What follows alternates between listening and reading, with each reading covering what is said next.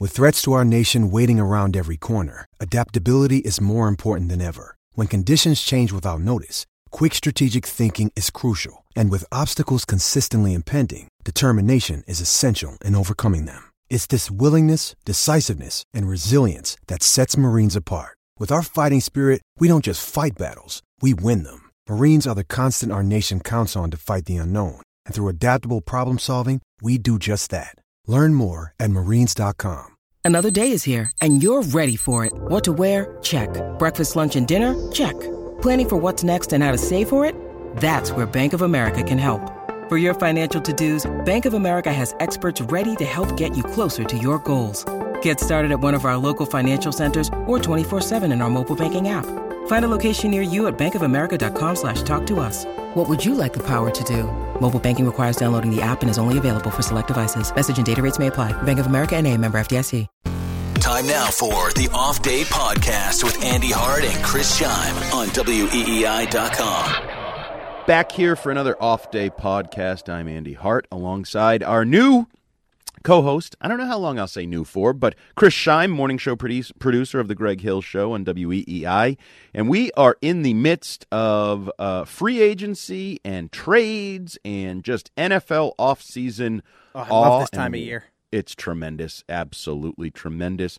We'll start with the Patriots because, we're pretty much a Patriots podcast, although we will have plenty of discussion about some of the major quarterback moves and non-moves that have happened in the last 24 hours or so. But we'll start with J.C. Jackson. It's official. He was not franchise tagged by the Patriots, although I just want to clarify that does not mean he's necessarily going to hit free agency. We still have a few days here where if the sides were so inclined, they could reach a long-term deal. Chris, any chance that J.C. Jackson's back with the Patriots, or should I just move on and say it's time to start figuring out what plan B is? Well, I believe Phil Perry said that there's a chance that he could still come back and sign a contract with the team. So you're saying there's a chance? I think there's still a slight chance because Belichick it has historically been proven that Belichick likes to let guys go and test the market. And if they're not getting as much as or way more than Belichick was offering, they sometimes come back. You saw it with Edelman. You saw it with Hightower. Sometimes guys don't come back, though. They do sign other contracts. And so there's a good chance that he gets offered a lot of money. Phil Perry indicated that he wants somewhere. Rumors had been that he wanted Jalen Ramsey money. Phil Perry stated that he wanted around $18 million per, which is a contract you and I talked about before. Like 4 for $72 is that 18 per. Sounded about right. That sounds good. Apparently, doesn't seem like the Patriots wanted to go that high, though. So I guess we're going to kind of see how the market dictates. And with a lack of cornerback depth in this open market, and in my opinion, some questions in the draft when it comes to the cornerback play, I think that J.C. Jackson could get that money and maybe even a little bit more. Like, I think he is Mr. INT about to get paid. And he should. He's earned it. Absolutely. He's played well. And he's stepped up when he's needed to step up, answered the questions about being a number one corner, not just, cleaning up the sloppy seconds of Stephon Gilmore. You touched on something that I wanted to touch on is there seems to be kind of a conflicting view of the cornerback market in free agency. Your boy, I'm going to call him your boy, whether he's your boy or not, Bill Barnwell, calls it deep, thinks there's a lot. He did a rundown where he had stars and then starters and regular contributors, and he listed a boatload of guys. I look at it a little different. They may start, like Jalen Mills was a starter. Miles Bryant was a starter. But I'm talking about true starting cornerbacks in the National Football League. I don't think there's a ton on the open market. I think that's going to drive values up and affect the Patriots' ability to maybe do that mid-level, lower-level veteran signing. We've talked about Hayward or something like that. So I personally don't think it's an overly deep market. I think you're kind of scrambling as you get past. And one of the guys that's, maybe the value or veteran, like whatever you consider Stephon Gilmore, I feel like, yeah, he might be an option for 31 other teams. Wouldn't think he's really an option for the Patriots. Agreed. So you lose JC, Stephon Gilmore not an option. I can't really see them going the same way they went a few years ago when we're talking about Butler and they go out and get Gilmore. We're talking about Jackson. They go out and give a big contract to Davis from Tampa. I don't really see that. So now you're swimming in more the shallow end of the cornerback pool. And I just wonder how they're going to piece this together. And I know super fans, the Fitzies, the Thorntons of the world will tell me, oh, Belichick's done this 10 times over his career. He's let a corner go. He's found another corner. Agreed. He's done it a lot. How's he going to do it this time? How quickly can he do it? And how much of a painful transition process is there going to be? I have my doubts. Yeah, I do too. I don't see an option here. I don't see it. And if there is one and he does find it, well then Belichick strikes again and I'm proven wrong and that's why he's the greatest coach of all time. Right. But until that comes to fruition, I don't see how they maneuver their way out of this one. So we should just real quickly, we'll go over it. If J.C. Jackson is indeed gone, if he gets 90+ million, whatever it is on the open market, your cornerback depth chart, number one, I guess, by default, is Jalen Mills, who some of us thought wasn't really even planned to play corner. The idea to bring him in as an extra safety, versatile guy. So he, I guess, is your number one corner. You're banking on Jonathan Jones coming back from injury to be your slot corner. And then I would argue that the number two cornerback spot is wide the F open. You have Miles Bryant, who showed versatility as a safety/corner, although he also showed the ability to get toasted by Isaiah McKenzie. Joanne Williams, the disappointing second-round pick, who showed the ability to get toasted by pretty much anybody that wants to toast him, has not developed, part of the reason you're in this debacle. And then Shaun Wade, who I think a lot of people want to hold out hope for, based on Ohio State. Oh, he was going to be a first-round pick. Oh, this and that. But we've seen nothing from him to really indicate that he's an option. And even the scouting reports are, at his best, he's a slot corner. Well, okay, we got two slot corners and not enough outside corners. That's not exactly ideal. So the cupboard is apparently bare. I keep saying, there's no J.C. Jackson. There's no Butler. There's no Asante Samuel. Some of these guys that have come up the ranks and assumed the number one role after being in the background. I mean, unless Miles Bryant has a massive year 3 jump or Joanne Williams has a massive year 4 jump, I don't really see it. Yeah, I don't either. I don't see a lot of talent out of these guys. This backfield seems awful to me. I don't know what they've been doing, I guess. It's like they had Stephon Gilmore. He covered up all your flaws. You had J.C. Jackson. He helped cover up a lot of your flaws until you met the Buffalo Bills in the playoffs, and then they scored 6 straight times on you. So that worked out great. I don't see a lot of talent in this defensive backfield, and to have to redo your defensive backfield and your linebacker core just seems daunting to me. And on top of that, that's only one side of the football. Like this. Andy, all right, I'm gonna give you my hot take here. Oh boy, I've been cooking. Is this the one I've been teased a number of times? Yes. And you used it on the Greg Hill show. And yeah, you bring it at us, and it's organic. I have not heard it. Correct. I used it as my lead on the Greg Hill show this morning. It brought a lot of ire from the text line and the Twitch chat, and a lot of people. Gresh yelled at me in between shows. I am under the impression that I think this year, especially after this is in the fallout of Russell Wilson now being a Denver Bronco, by the way. Yes. We'll get to that. Yeah, we will. But with all of these things kind of in play, I think the Patriots kind of need to hit the reset button this year. I think it's kind of a tank year, right? Whoa. T? Yes. T word? I didn't use the word tank in my lead. That was more of a wiggy thing, but... What are you, a Stephen Ross fan? My word is How more much so... we paying here? Yeah, right. My word is more so just reset. Like, you need a full reset year. You haven't really had one since Tom Brady left. Like, the Cam Newton year, like, you kind of thought you were going to be winning at the beginning, but it seemed more of a bridge year. Last year, sure, you made the playoffs, but you might have overachieved a little bit because then you got absolutely slapped around in that first round of the playoffs by just a clearly superior team. And now you lose J.C. Jackson.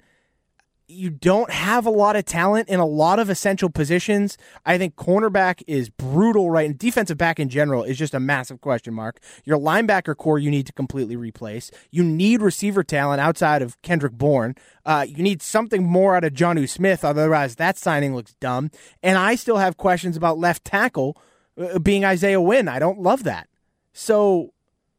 right now, and like this isn't an anti-Mac take because I'm looking at question marks outside of the quarterback. I think quarterback and defensive line and 75% of your offensive line to me are fine right now. I think you're good. But even you look beyond just the roster, look at the coaching staff.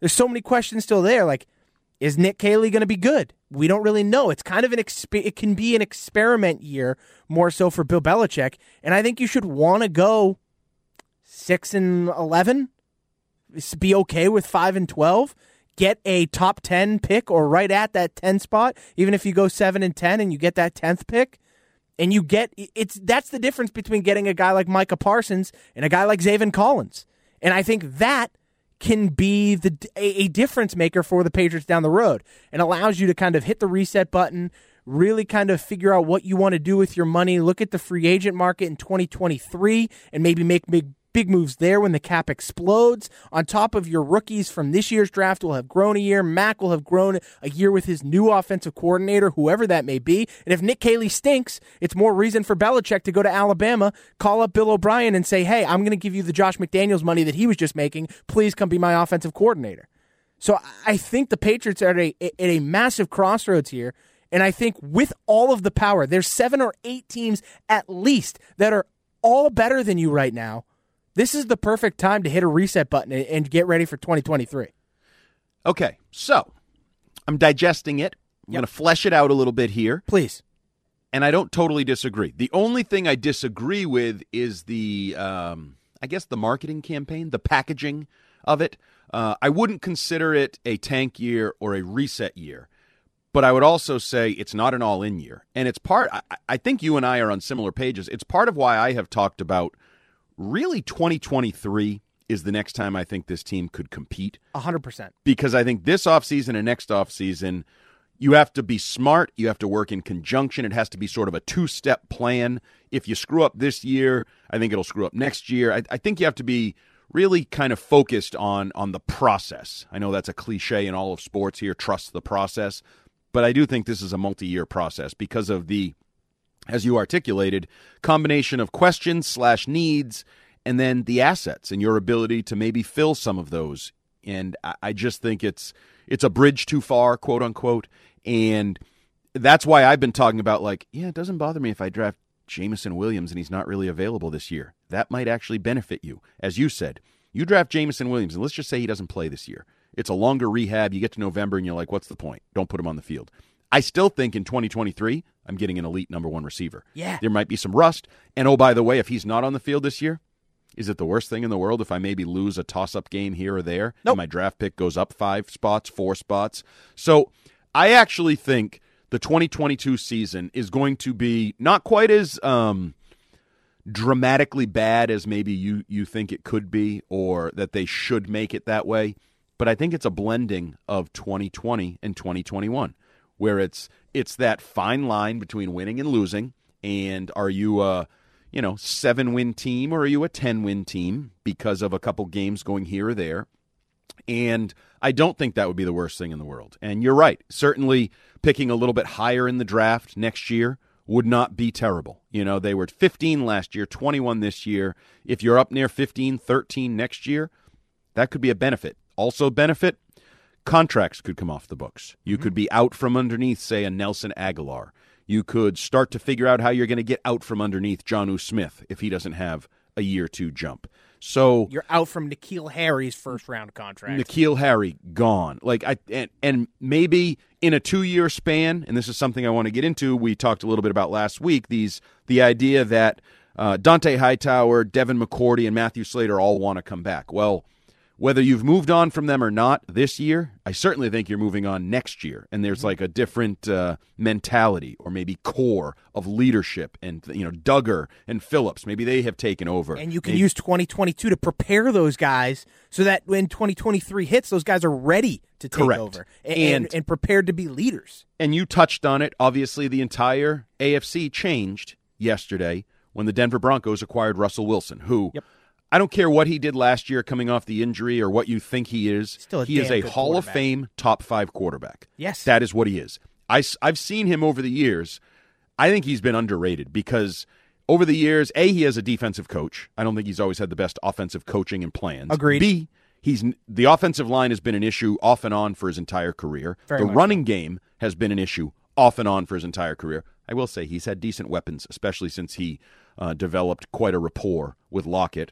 Added Metcalf. But I think, first, Certainly one of these times this isn't going to work. We've seen the last 2 years. Brady goes to Tampa, wins Super Bowl. Stafford goes to L.A., wins Super Bowl.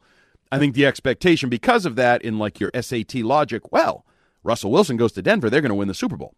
Maybe. I wouldn't rule it out. I don't know that it's likely, but he's also not a make or break all-in type addition.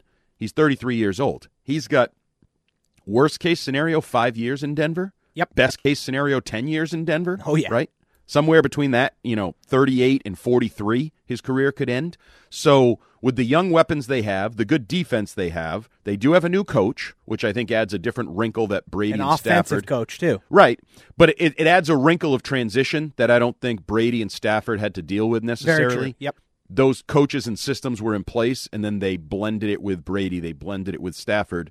This is going to be guy coming in with system, quarterback coming in with thoughts, weapons that are returning. How does that all blend together? But the reality is they're ahead of you. Mm-hmm. They are now ahead of you in the pecking order if you're the Patriots. And I said it yesterday. It's not ridiculous to think. Now, I don't even know how it works out mathematically. I need somebody to do it for me. Not ridiculous to think that the AFC West has 4 playoff teams and the other 3 divisions are just division winners. Absolutely. I mean, that's absolutely in play because you look at the entire division. The Raiders are probably maybe marginally better than you or on par with you. Every other team is better than you in that division. Now, I will say, Chargers need to prove they're a playoff team. Agreed. You can only get by on great quarterback, great offense, this, that. How come you don't make the playoffs? And Brandon Staley needs to prove he's not a total boob. Right. And it was funny because I saw something about Josh McDaniels avoids rebuild timeline, and I'm like, rebuild? You're a playoff team. He's a little bit like Patricia going to Detroit. They're a playoff team. This isn't a rebuild. This is take us to the next competitive level in the postseason. Yes. But you look at that and the quarterback play in the AFC, where you have Josh Allen in your division. You have that division, which has 3, I would say, elite quarterbacks, and the 4th that is borderline elite in Carr, or really good. So there's challenges along the way. You still have Tennessee. And Indy. Beat your ass last year, even with Carson Wentz at quarterback. Right. Who do they get at quarterback? Who do the Steelers get at quarterback? Because I think the Steelers could be a pretty competitive, good football team. Last year they had, an anchor in Ben Roethlisberger. Yes. What if they get a productive quarterback? And Baltimore. Lamar Jackson's going to be healthy again. And that team was 8-2, by the way, before he got hurt. And they were the second most injured team in football. I was going to say, his injuries were the least of their problems. They had no running backs. Their defensive stars got decimated. If they are healthy, they are certainly a legitimate contender. And you also always have the wild cards that are Tom Brady and Deshaun Watson. What if Tom Brady ends up in Miami next year? What if I'm not saying Deshaun it's Watson likely. ends up in Miami? What if Deshaun Watson ends up in, let's say, Pittsburgh, and Tom Brady ends up in Miami, or Tom Brady ends up in Tennessee and Deshaun Watson's in Miami? Those are 2 more teams that could suddenly leapfrog and be considerably ahead of you at the quarterback position. So this idea, I think a lot of Patriots fans had unrealistic hopes and expectations coming into this offseason. Yep. Because last year was so active and last year was so good. They spent money in free agency and they drafted well. So everybody's like, well, let's spend more money in free agency. Let's draft well again, and we'll take the next step from, playoff team to real contender. The gap's bigger than that, though.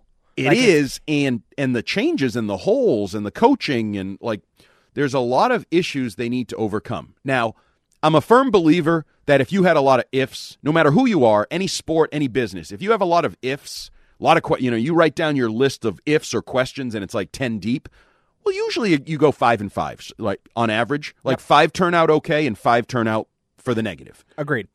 But if you go down all the list of the Patriots' questions and needs, if they only go a 50%, well, then they're probably not that good of a football team. No, they probably need to go 80%. Yeah. And my big thing, too, is all these people are telling me, they just need to get themselves an elite receiver, and then Mac will take off like Josh Allen. I don't. That's not going to solve all your problems.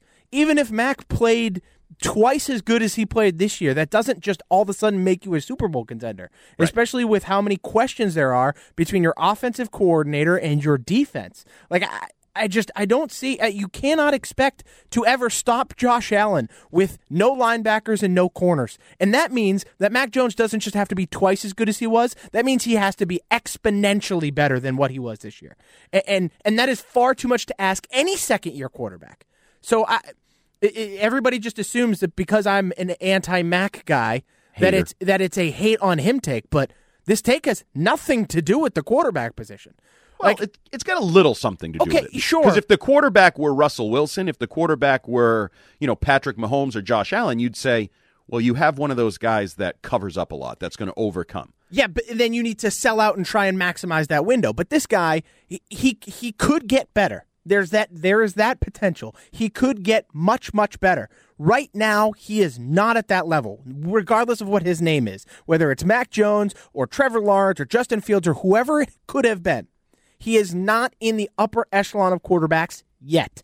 So you cannot sell out for something that is simply potential or possible. You have to bide your time until you know exactly what you have, and you have to build at other spots. So teams like the Rams did, they built at other spots, and then they're like, Goff's not our guy, we'll go get the quarterback because that's the only thing we need. Well, you think you have the quarterback, so now start building around him. But you cannot sell out to win a Super Bowl when you know that there's at least 7 other quarterbacks in the conference that are way better than you. And I think there's 2 other factors at play here. One is that I think this puts a ton of pressure on everybody in New England, and maybe most of all Nick Caley / play caller. Yeah. Because you made the playoffs, you managed Mac Jones and the offense last year. You could be just as good, but miss the playoffs because, as we articulated, the Broncos are better and maybe the Chargers make it. Whatever it happens, you miss the playoffs. You're a 9-win team, 8-win team, whatever it is, you missed the playoffs. People are going to compare and say, well, boy, did they miss Josh McDaniels. They couldn't develop Mac. They couldn't even keep up. Well, maybe they're just as good and they don't measure up to the competition. So I think there's pressure there on Mac and Nick Caley and the offense and the changes to, you have to not only be as good as you were last year, you have to get to the playoffs. You have to compete with the Russell Wilsons and the new look Broncos and these other teams that are out there. And then the secondary factor, the Broncos are now a team, like some others probably, that they could get kind of the Brady bump. And the guy I bring up, I know everybody's like, oh, Gronk could go to the Bills.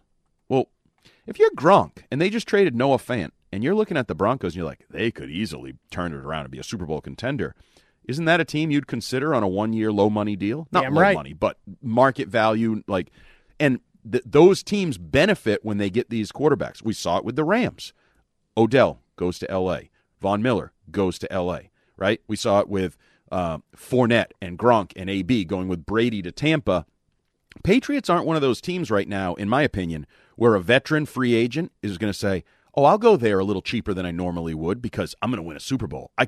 No, I think people are smart and look at it and say, they're an okay team, and if you pay me the most, I'll go there, and we might make the playoffs. Look at last offseason. They had to pay top of the market for all of their free agents, basically. And I think they still do. I don't think they're in that window of seen as contenders, whereas Buffalo, Kansas City, Denver, I think they are in that. And then you get guys like Gronk or these other, a Bobby Wagner. I don't know what his market's going to be, but let's just say Bobby Wagner's like, I can go to New England. They need linebacker help, but I don't know how good they're going to be. Or I could go to Buffalo, Kansas City, or Denver. They're offering a little bit less money, but I got my money. I already made my money in Seattle over the last decade. And now I have a shot at a Super Bowl. Right. I can go collect a ring. Yep. So I think that's part of, what's at play over the next few weeks and months via trades and free agent interest and things of that nature. News.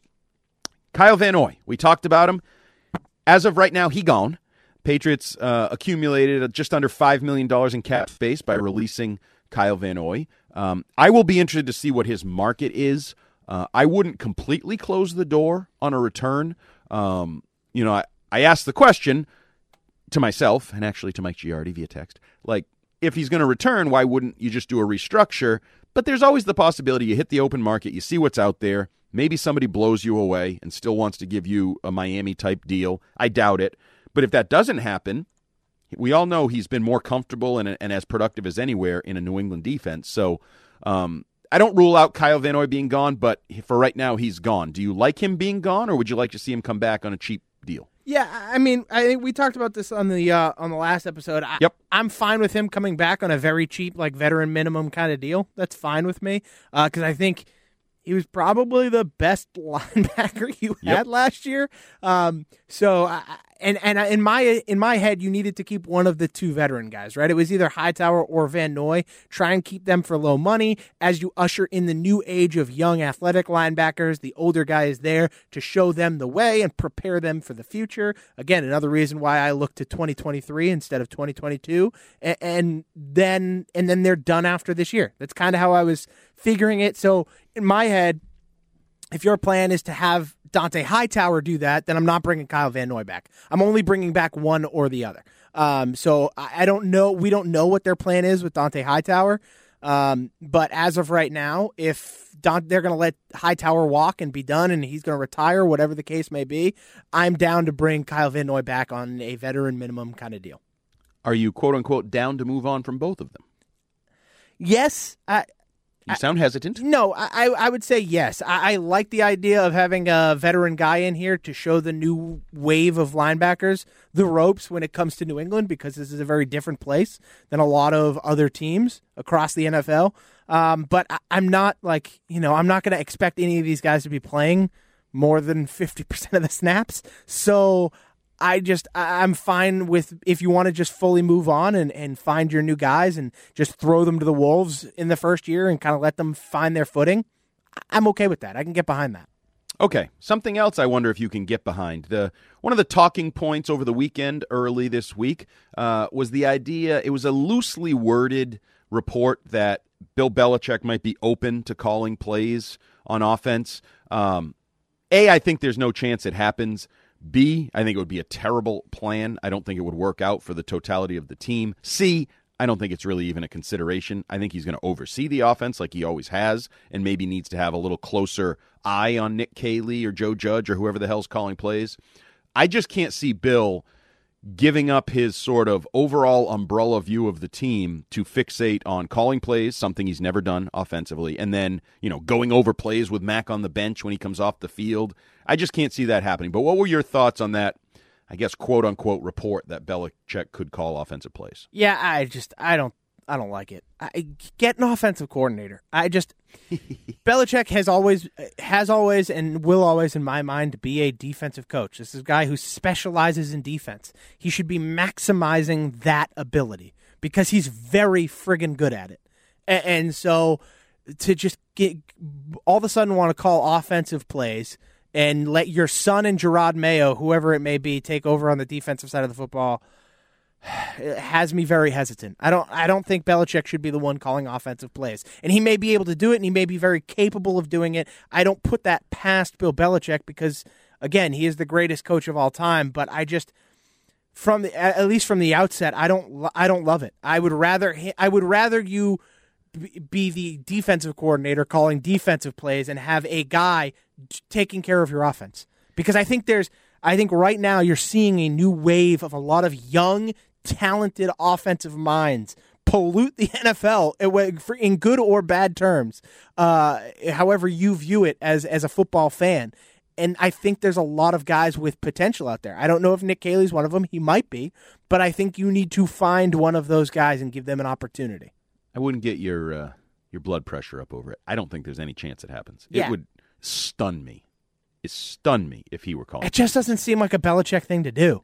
And again, it's not even so much the actual job of calling the plays. Whether I think he could. I think he's a great coach. I think he could coach any position on any side of the ball. Blah blah blah. Yep. I don't see him giving up the control of the team. Yeah.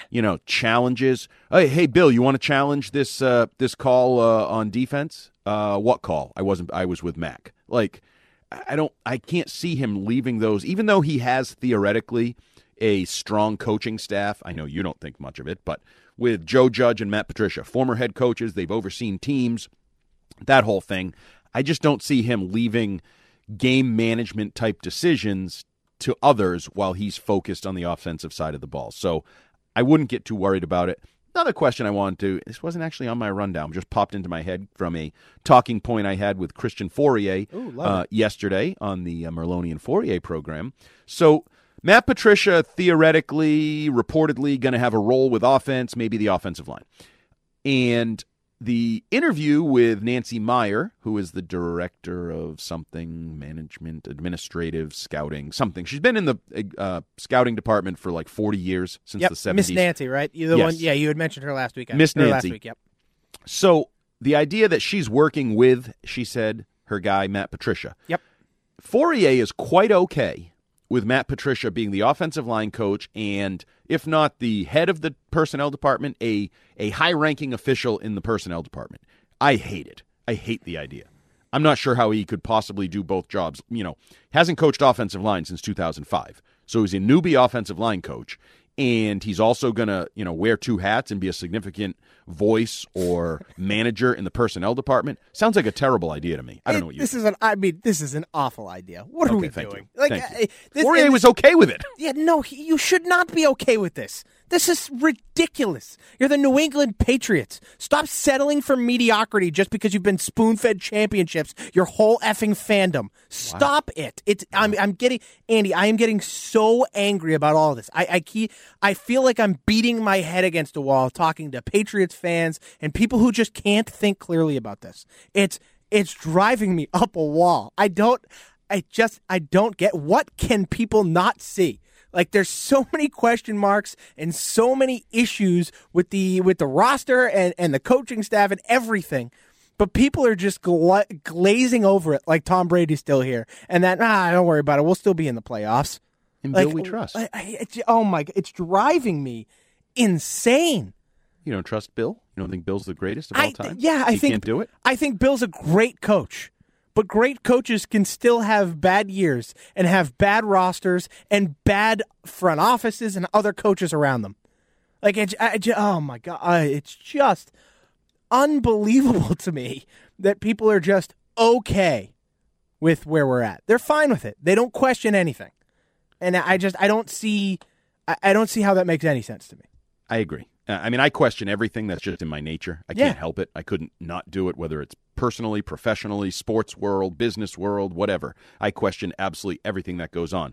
It's why I cynically, hey, let's talk about one of the trade possibilities, because that's next on my topic is, Patriots are interested in the veteran wide receiver trade market possibly.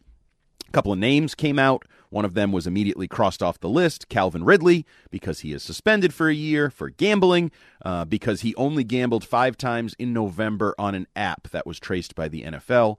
If you believe that, I have a good NFT I'd like to sell you for $1 million. Just let me figure out how to design it. I don't necessarily buy that, but moving on from that, and we don't need to get into the gambling aspect of that and players wanting to gamble, and Fourier think this is going to be a big deal in the next CBA and blah, blah, blah, and over punishment. But the idea that the Patriots are working the trade market for veteran receiver, I like it, obviously. We think they need receivers, see what's out there. I don't know how fruitful it'll be. I have no interest in Robbie Anderson. I don't even really understand why he would make sense. We talked last week about N'Keal Harry for Andy Isabella, right? Garbage for garbage trade. Yeah. If you could trade Nelson Aguilar for Robbie Anderson, I might consider it. Sure. Robbie Anderson, I think, has an $8 million salary guarantee for this year, a cap number like 12. So financially, it kind of makes sense. And if you feel like you're going to get the best of Robbie Anderson, I personally think the best of Robbie Anderson is better than the best of Nelson Aguilar. I think he's a better receiver. Not coming off the best, but I don't know how he could be the best last year with Cam Newton and Sam Darnold and P.J. Walker and the debacle of Carolina's offense. But what are your thoughts on the trade market? And I'm going to throw it out there because I was touting this trade before the Russell Wilson trade, but now everybody's touting this trade. Would you give the 21st pick in the draft for DK Metcalf? I'm pondering your trade proposal first. How I feel about the veteran receiver trade market, I like it, but unless it's a top 20 guy, I don't want to give up too many assets. When I just think, I told you I was going to have a list for you. I am looking at a massive list of receivers over just the last 3 years who have all had relative to major impacts on their offenses that you can just find in the draft. Like, and this isn't just first-round picks. This is second, third. I mean, the list goes. I mean, Marquise Brown, Deebo Samuel, A.J. Brown, even Mecole Hardman. I guess you can feel how you feel about him. Deontay Johnson, Terry McLaurin, Hunter Renfrow, Jerry Jeudy, CeeDee Lamb, Justin Jefferson, Brandon Ayuk, T. Higgins, Michael Pittman Jr., Laviska Shenault, Chase Claypool, Van Jefferson, Gabriel Davis, Jamar Chase, Jalen Waddle, Devontae Smith, Kadarius Toney, Elijah Moore, Rondale Moore, and Amon-Ra St. Brown. Yeah, but my point is that they're just falling from the sky. But what about DeKalin, Zacharias, Metcalf? So, yeah, you proposed this trade. I mean, God forbid you'd want a guy that averages 15 yards a catch for his career, got 29 touchdowns in 3 seasons. I agree. My question is does DK Metcalf fit the offense that you play? Because when I think he fits any offense. The only thing he doesn't fit is a small suit. Dude's yoked. Yeah, dude is yoked. Don't get me wrong. I love DK Metcalf. I think he's Doesn't awesome. sound like you love him. I do. Aren't we looking for a game-changing unicorn number one receiver? Yes, I don't know that he fits the bill. What the hell are you talking about? Hear me out. What does he not do? My one fear of him is he's a diva. I think he's a little bit of a diva. There's definitely that diva. Yeah, but good receivers can be divas a little bit. That's okay. Yeah, I think it comes with the position. Yes, exactly. I mean, like look I've at always said. Michael Irvin is one of, I love 100%. him. He's my favorite interview on WEEI, and yet he was absolutely a diva. He will tell you he was a diva receiver. And I like that because usually you're not a diva. I mean, there's examples of divas that don't deserve to be divas, but you know why DK's a diva? Because he's 6'4", 235 pounds, runs like a 4.3 40, can jump over you, can run by you, and has 29 touchdowns in 3 years in the National Football League. But he averages 10 touchdowns a season. Yes, but what DK Metcalf does best is down the field receptions. Yeah. I don't think that this offense is... Is this a Mac thing? Partly, Mac yes. Can't get him the ball. It's partly a Mac thing. You don't think you could run some slants with DK Metcalf that Mac would love? Not nearly as well as you think you can. I don't think DK Metcalf is built for slant over the middle and then beat a guy. No, I don't need him over the middle. Just a quick slant, then he turns it up the numbers and he's gone. Gone. I think DK Metcalf. DK, huh? No, I love DK, but he doesn't fit. Love. He doesn't fit this offense, Andy. I'm sorry, he just doesn't. So then, what are you looking for in a receiver? You need someone Keenan Allen-esque. You need someone that can create space. You need a Kyrie Irving of football. You need a guy who can make his own shot on any given play. I think DK would change the offense, and I think he would make. Not only do I think he produces, but I think he would make. Talk about giving Kendrick Bourne room to work, making life easier for Jacoby Myers, the tight ends. I think he would be a transformational asset. My question is, I don't know what Seattle's doing.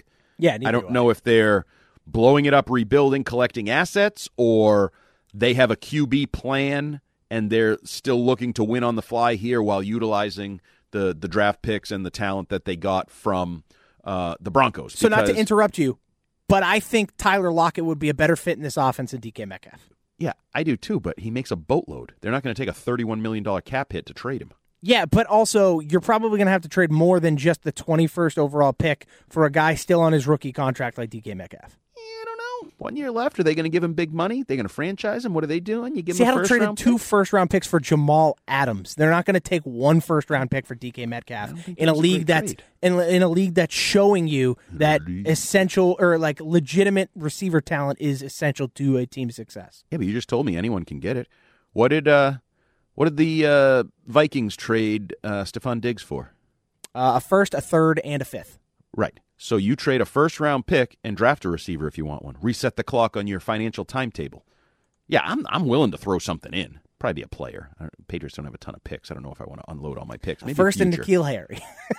Yeah, that's what I heard. No, I've heard first and N'Keal Harry. I've heard first and Chase Winovich. First and Yadni Kajust, and I'm like... all the players you don't want that, right. Oh, yeah, definitely other teams will want. That's not how trades work. You have to give them something they'd want. Like when they traded for Russell Wilson, you want to know what they gave up? They gave up Noah Fant, who's a legitimate tight end talent. They gave up Shelby Harris, who's a legitimate defensive line talent. Like, now, if I'm Seattle, I'd say, okay, I'll take 21 and Mondre Stevenson. And if I'm Yes. the Patriots, I'd say no. If I'm Seattle, I would do that. Now, if I'm the Patriots, maybe I go back and say 21 and Damian Harris. Damian Harris, because it's now we're trading each other end of rookie contract players. Now and Mondre's the future. Now I can have a discussion. I like the idea of Metcalf if he's available. Again, I don't know if he's available. I don't know if this is just a pipe dream and they're looking to trade for Jimmy Garoppolo, or they're just trying to win on the fly. They're going to go get Carson Wentz. So others that – because the issue I have is most of the guys on the trade market or the availability market I don't want because I'm looking for a number one. I'm looking for an alpha. Exactly. So going to get – would Cole Beasley make the Patriots better? Would Robbie Anderson make the Patriots better? Maybe, marginally. Is he a number one? Does he change the offense? Does he take Mac Jones to the next level? Say, I'm going to make you an elite. So I don't know, that Jarvis Landry, Devontae Parker. There's good receivers that might be had via trade. I just don't know that they really take your offense or your quarterback to the next level. Yeah, I just don't think there's many guys. Even like Amari Cooper's name is out there, and he's going to be a free agent. He's not. You don't even have to trade for him. And I don't know that I want to pay him all that much money. Like, I think he's good, but do I think he's going to help Mac transcend? I don't think he's Stephon Diggs good. So it's like it's really hard because you need a legitimately top 20, top 15 receiver talent. You need somebody freaking special. Like and DK. Sure. I guess I don't think the DK is that special. I think he's really good, and he was really good in this offense playing on the opposite side of Tyler Lockett with one of the, like you said, a top 5 legitimate Hall of Fame quarterback. But I don't know. Okay, we can agree to disagree on that one. I'd take DK Metcalf in a heartbeat. Your jersey sales would be great. Jeez, training camp, the buzz when he takes his shirt off and he flexes his abs. That'd be awesome. I would like Actually, that. not just for the ladies and the men. The men are like, damn, I wish I looked like that. And the ladies Don't get me wrong. If the Patriots traded for DK Metcalf, he would immediately be my favorite player on the team. I love this guy.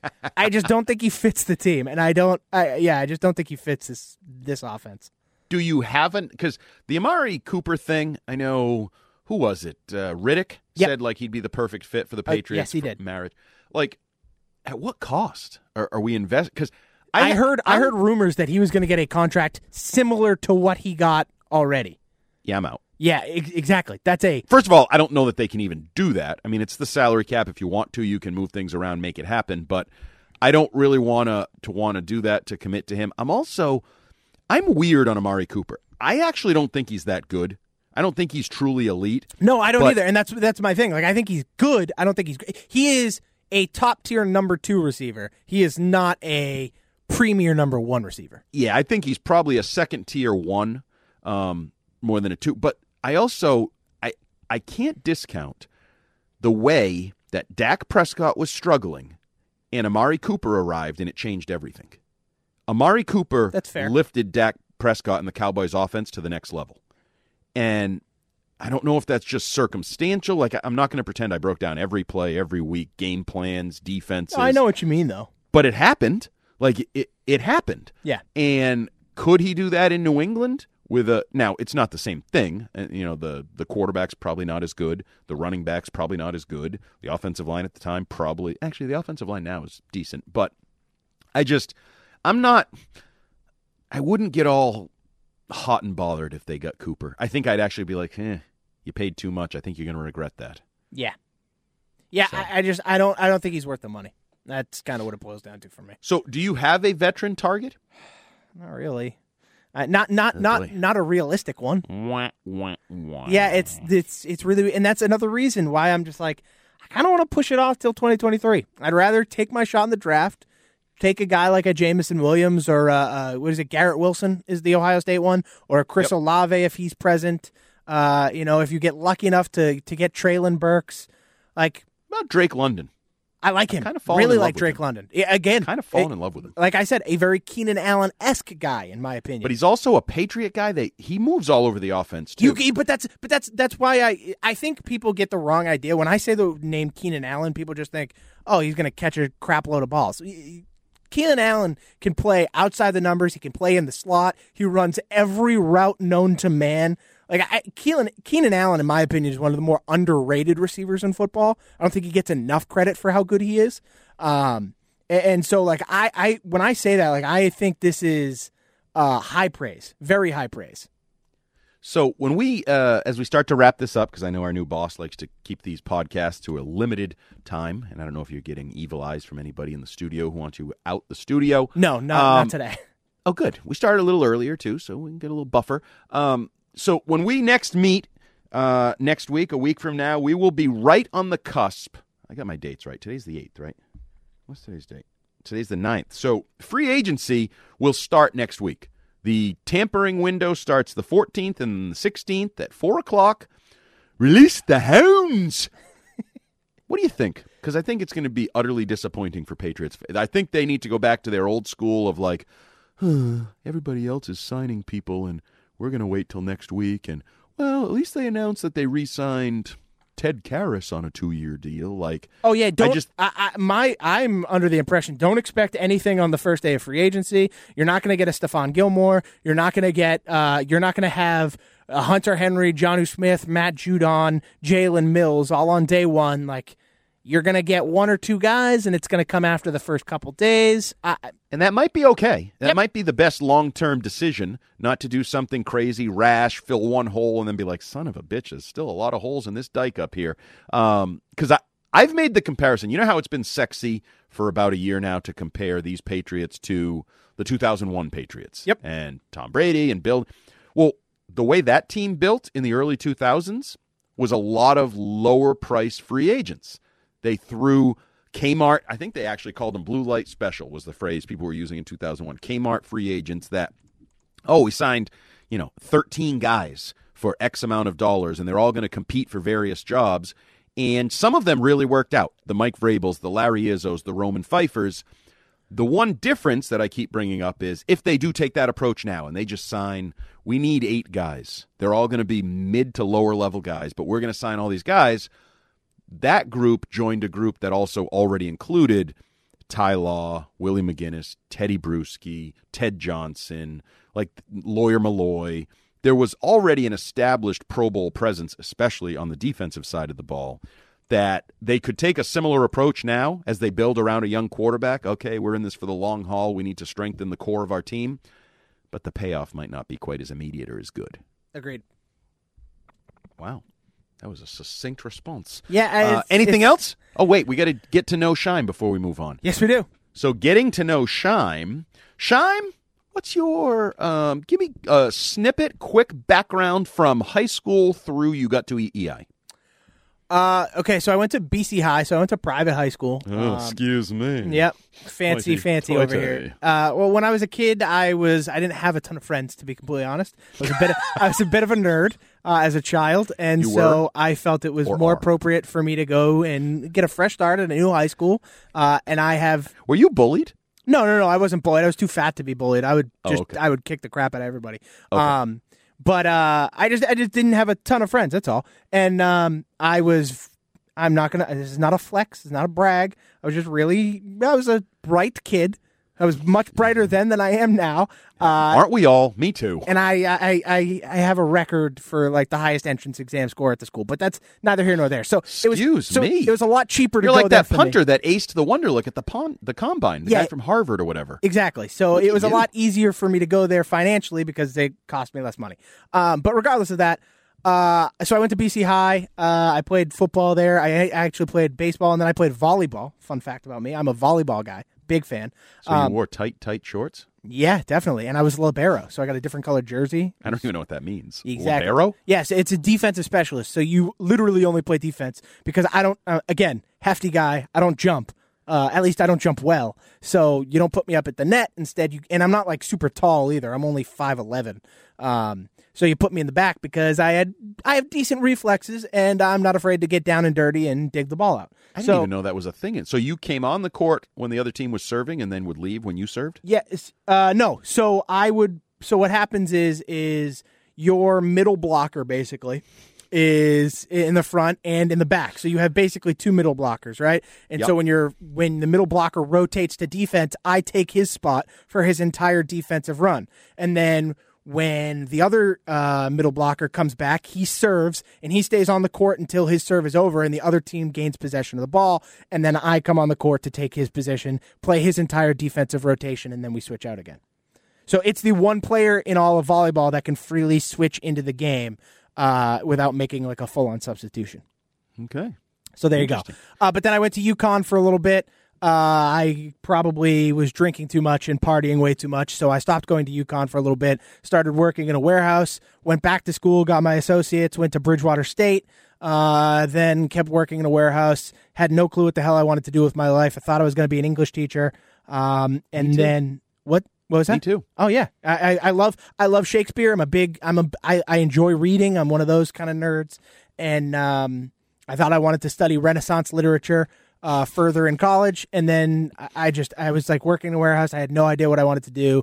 I thought I wanted to do that, and then I heard Connecticut School of Broadcasting ads on the radio. I ended up going because I was like, I've always wanted to work in sports. When I was a kid, I admired Chris Berman. I thought that was the funnest segment. Yeah, and the 2-minute drill I loved. Yep. And so he was kind of one of the inspirations for me as a kid. And I just always thought appearance-wise, I was never going to be put in front of a camera. And then I never really ever thought of radio until CSB. I went to CSB, graduated, came here as an intern, and I've been here ever since. I've been here now. It'll be 5 years come April. Wow. Yep. It's quite a story. Yeah, so. Volleyball, Renaissance literature, drinking at UConn, Connecticut School of Broadcasting. I try to be a well-rounded individual, Andy. Yeah, you took a bit of a serpentine route to your very much so. I was one of those people who was very much into kind of finding yourself, finding who you are. I did when I was in high school, especially, and even into college. I did a lot of community service stuff. And so I was very much an introspective person in that regard, to kind of, be happy with myself later in life, because a lot of people have no clue who they are even by the time they turn 40 because they're too busy doing other things. And so it took me a little bit to get where I am, but I'm here now. Stock seems to be rising, which is nice. Now an executive producer at the station. Excuse me. So, exactly. I'm now a co-host of the Off Day podcast with yourself, with a big wig like you. And so that's the life story for you.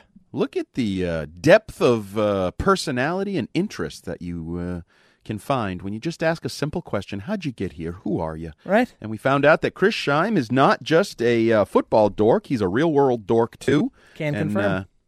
And I can appreciate that. That was the best of the 3 or 4 that we've had getting to know Chris Scheim. I like that. I even learned something about volleyball. Not sure it's going to stick, but I believe my daughter is planning on playing high school volleyball, so maybe that'll pay off, that little Cliff's Notes version you gave me when I go to watch some of those games when she gets there in a couple of years.